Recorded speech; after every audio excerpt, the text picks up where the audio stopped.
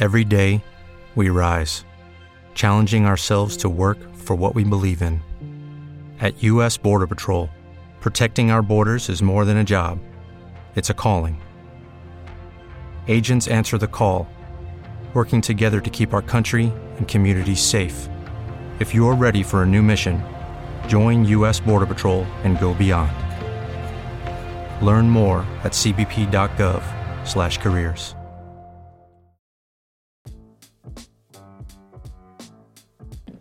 Hello and welcome back to F1 Every Week. I am your host Ben Wevill, and today I'm going to be analysing and reviewing round 20 of the 2022 Formula One World Championship, the Mexican Grand Prix. The race was first on the calendar in 1963, won by Jim Clark at Mexico City's Magdalena Mixhuca as the F1 season finale, and continued on until 1970, returning a decade and a half later under the new name Autodromo Hermanos Rodriguez, paying tribute to the great racing family who were sadly lost during their careers. The state of the track declined over the following years, and the race was cancelled until it rose once again, redesigned by Hermann Tilke for 2015. Max Verstappen has won the Grand Prix 3 times, including in 2021, which saw carnage at turn number 1, with Bottas spun out by Ricciardo. You can listen to the podcast on the streaming platform of your choice, including Spotify, Apple Podcasts, and YouTube. Now, without further ado, let's get into episode 80. There is a lot to unpack before this Grand Prix weekend, but the cost cap was again the first order of business. After a few weeks of waiting, the FIA revealed that Red Bull had failed to account for £5.3 million worth of excluded costs in 13 areas, including cost of use of the power units and, according to Christian Horner, sick pay for a certain member of staff, as well as catering services. However, the FIA conceded that Red Bull have effectively implemented their notional tax credit, bringing the breach down to £463,000. For this minor breach of the cost cap, Red Bull were handed a £7 million fine, which they are required to pay within the next 30 days, alongside a 10% wind tunnel and CFD penalty, which brings their testing time from 70% of 7th place as the Constructors' Champion to 63% of 7th place. In a press conference on Friday morning, Christian was again trying to appeal to our cold hearts, and even though I can see that Red Bull have made a mistake in terms of their accounting, someone's going to be fired, the hypothesis that this change had no effect on the car's performance is completely preposterous, and as one of the biggest teams in Formula One, they need to do a more thorough job in upholding the law.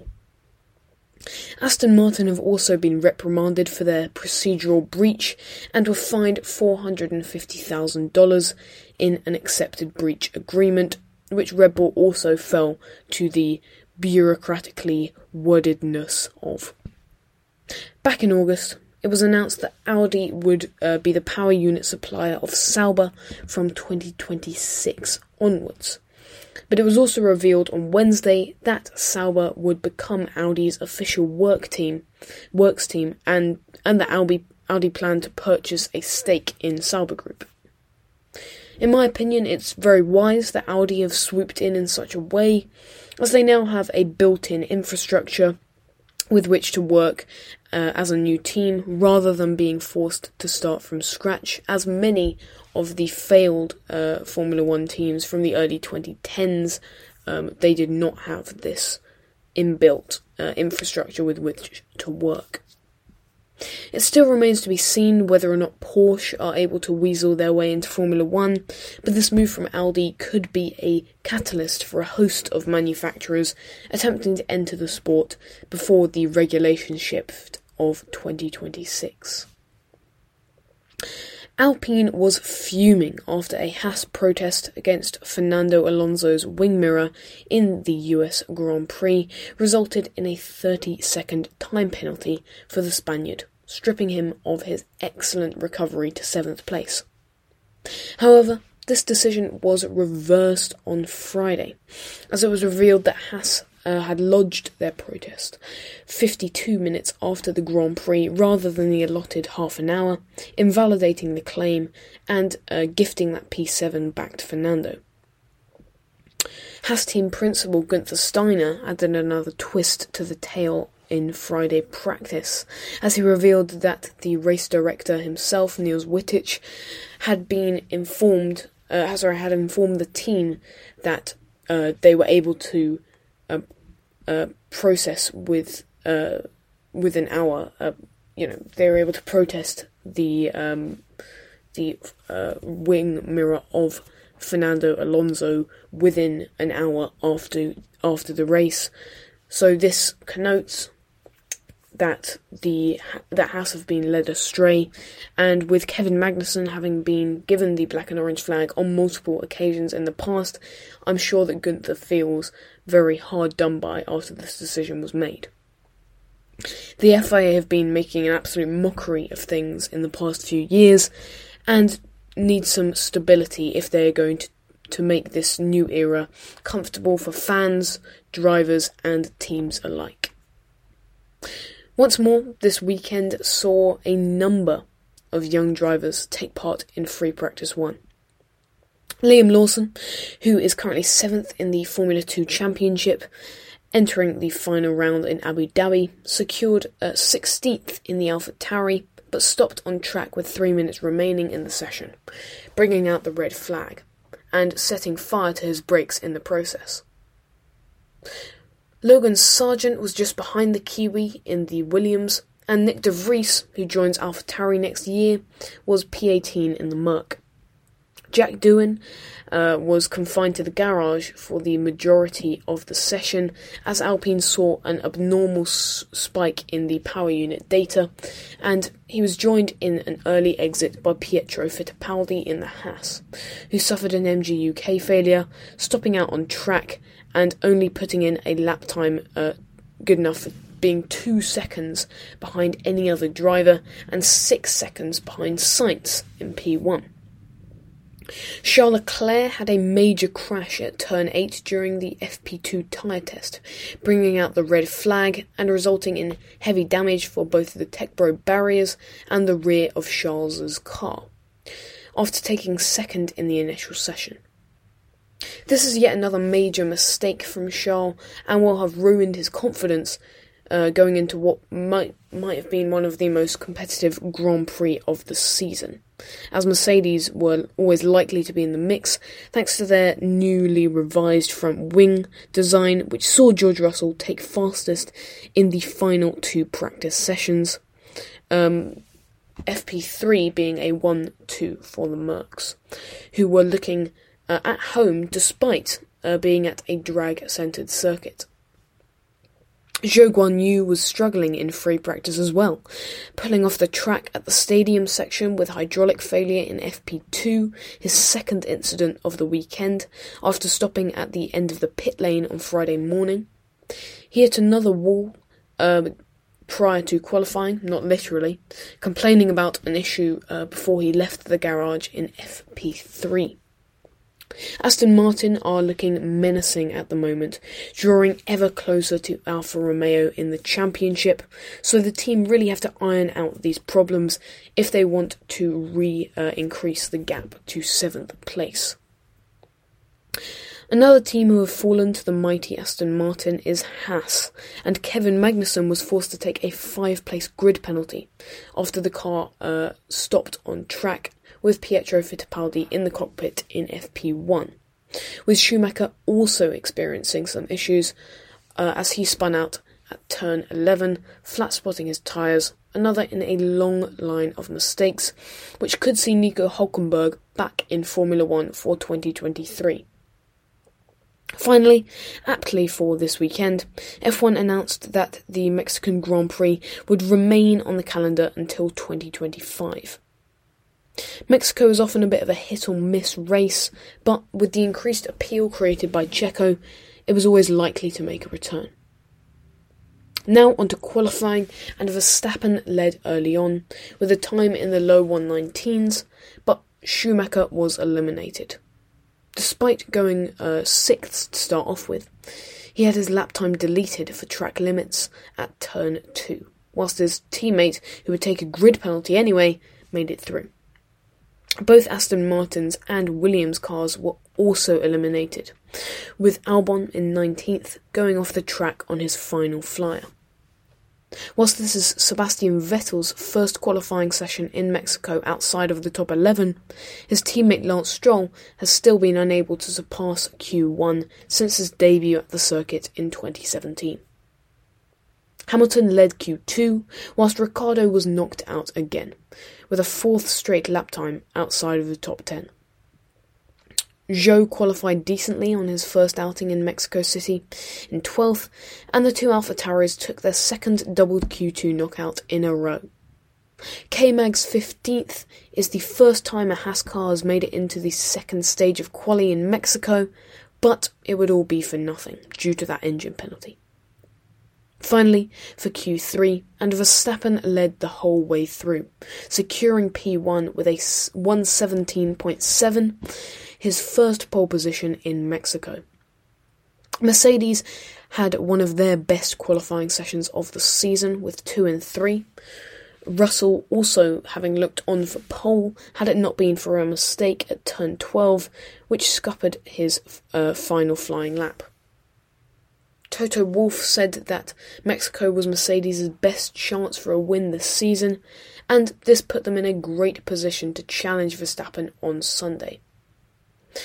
Perez equalled his best qualifying at his home Grand Prix with 4th, followed by the two Ferraris, with Sainz in front, split by Valtteri Bottas, who took his best grid position since Miami, and his second top 10 in a row.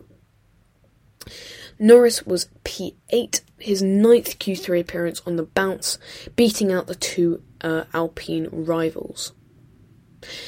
Now onto my driver of qualifying, and it's Valtteri Bottas. There were numerous murmurings up and down the grid that the Alfa Romeos would be quick this weekend, but P6 from Valtteri shows us that he can pull results out of the bag, despite his serious mid-season slump. Whilst Aston Martin powered forward, the promise of points is a necessary one if Sauber wish to remain in P6 in the standings when the checkered flag falls in Abu Dhabi. Now for my team of qualifying, and it's Mercedes. Even though Toto set his sights on pole and the win, a 2-3 in front of both Ferraris is a good step in the right direction, and as I commented on earlier, it stood them in great stead for at least a podium, if not the win on Sunday. Finally, for my struggle of qualifying, and it's Alex Albon. Alongside Alfa Romeo, Williams were dubbed as the surprise package of the weekend, with positive performances at high altitude, heavy straight line speed circuits in the past. But a mistake cost Alex dearly. With Aston Martin and Haas struggling this weekend, I think it could have been an easy Q2 for the Thai driver. Now onto the race itself, and it was Max Verstappen who broke the record for the most victories in one season with 14, bringing his lifetime tally up to 34 in the process, as well as breaking the record for the most points scored in one season. The Dutchman now sitting at 416 compared to Hamilton's 2019 total of 413. The now two-time world champion is over 136 points ahead of his Red Bull teammate Sergio Perez, who took his second podium in a row at Mexico, his 10th of the year, just behind Lewis Hamilton, who moved 4 points past Carlos Sainz to 5th place in the Drivers' Championship with 2nd. Verstappen led from the line, whilst George Russell, who finished the race 4th, his 4th Grand Prix without a podium, dropped 2 places from lights out, thanks to a beautiful move around the outside from Checo and Lewis Hamilton getting in his fellow Brit's way at the start of the Grand Prix. The home hero pitted for the first time on lap 24, but a 5-second stop cost the Mexican a solid chance at 2nd place come the checkered flag, even though he swiftly set about rectifying his team's error with a pass on Leclerc for 5th 3 laps later. Verstappen was complaining about his soft compound tyres for the entirety of the first third of the race and came in to change them for some new mediums on lap 25, coming out in 3rd place.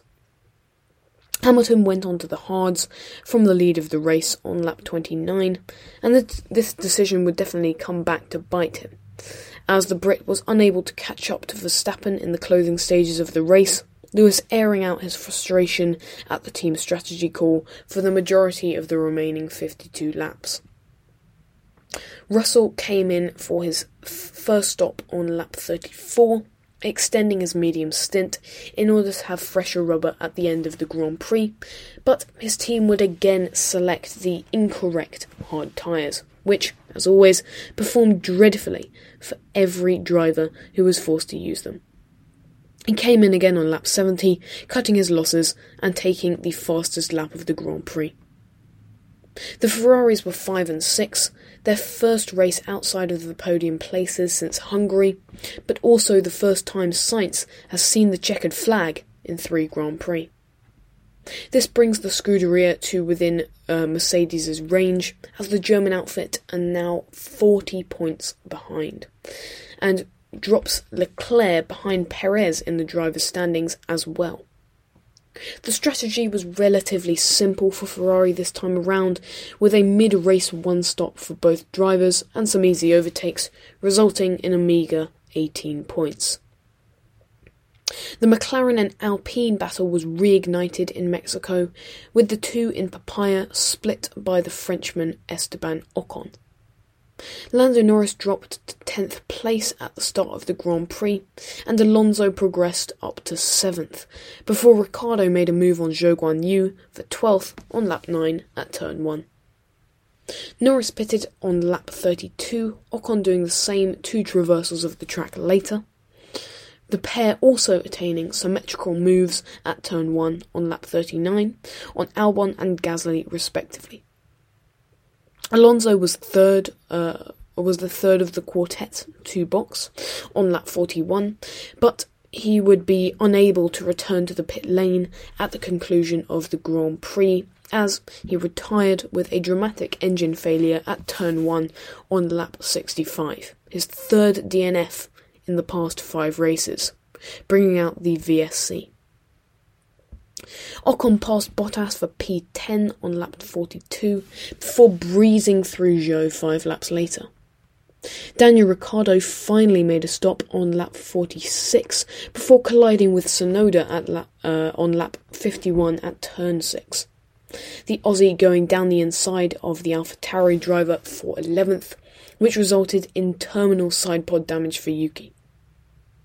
Daniel was handed a 10-second time penalty for this infringement, but took it in his stride, coming alive on his new set of softs, being let through by his teammate before dispatching Bottas and the 2 Alpines, building up a 10-second buffer to Ocon in 8th for his 6th point finish of the season. This brings him to within 1 point of Vettel for 11th in the WDC, and combined with his teammate Norris's 9th place, this brings McLaren to within 7 points of Alpine in the World Constructors' Championship as well. Valtteri Bottas rounded out the top 10, his first point since Canada, and one which may prove crucial in Alfa Romeo's fight with Aston Martin for 6th in the Constructors' Championship. Pierre Gasly missed out on points for the 3rd race running by only 6/10, thanks to a fifth 5-second time penalty this season, which was required as he forced Lance Stroll off the track whilst attempting to pass the Canadian on lap 13. Alex Albon was a strong P12 despite having started near the back of the grid, and Zhou couldn't capitalise on the pace of his Alfa Romeo, finishing the day in 13th place. The two Aston Martins followed, with a magical recovery not on the cards on Sunday, and the Haas cars again finished near the back, with only 2 points from their previous 9 Grand Prix. Nicholas Latifi was, once again, the last of the finishers. Now onto my driver of the race, and it's Daniel Ricciardo. This year has been dire for the Australian driver, but there have been some flashes of brilliance, with P5 at Monza and 6th at his home Grand Prix. And in a race in which only 2 cars retired, and he was forced to shake off a 10-second time penalty, P7 is class. Now for my team of the race, and it's McLaren.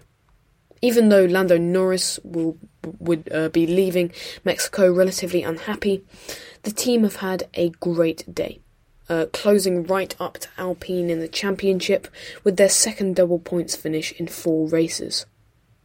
Finally, for my struggle of the race, and it's Charles Leclerc. The Ferrari power units were turned right down this weekend, with neither driver anywhere near challenging for the podium places. But when considering how strong Leclerc was looking at the start of the season, and where he was now, unable to even beat his teammate, nearly a lap down on the race leader, and losing P2 in the World Drivers' Championship to Checo, his year has become a sorry sight. Thank you for listening to F1 Every Week. Tune in next week for more F1 news.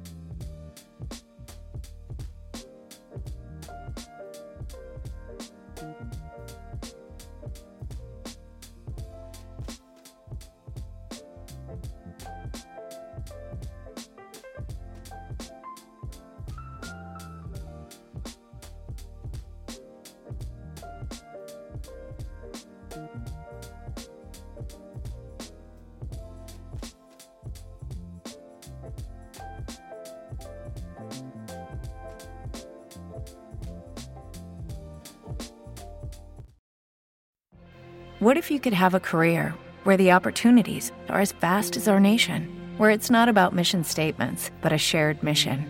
At U.S. Customs and Border Protection, we go beyond to protect more than borders. From ship to shore, air to ground, cities to local communities, CBP agents and officers are keeping people safe. Join U.S. Customs and Border Protection and go beyond for something far greater than yourself. Learn more at cbp.gov/careers.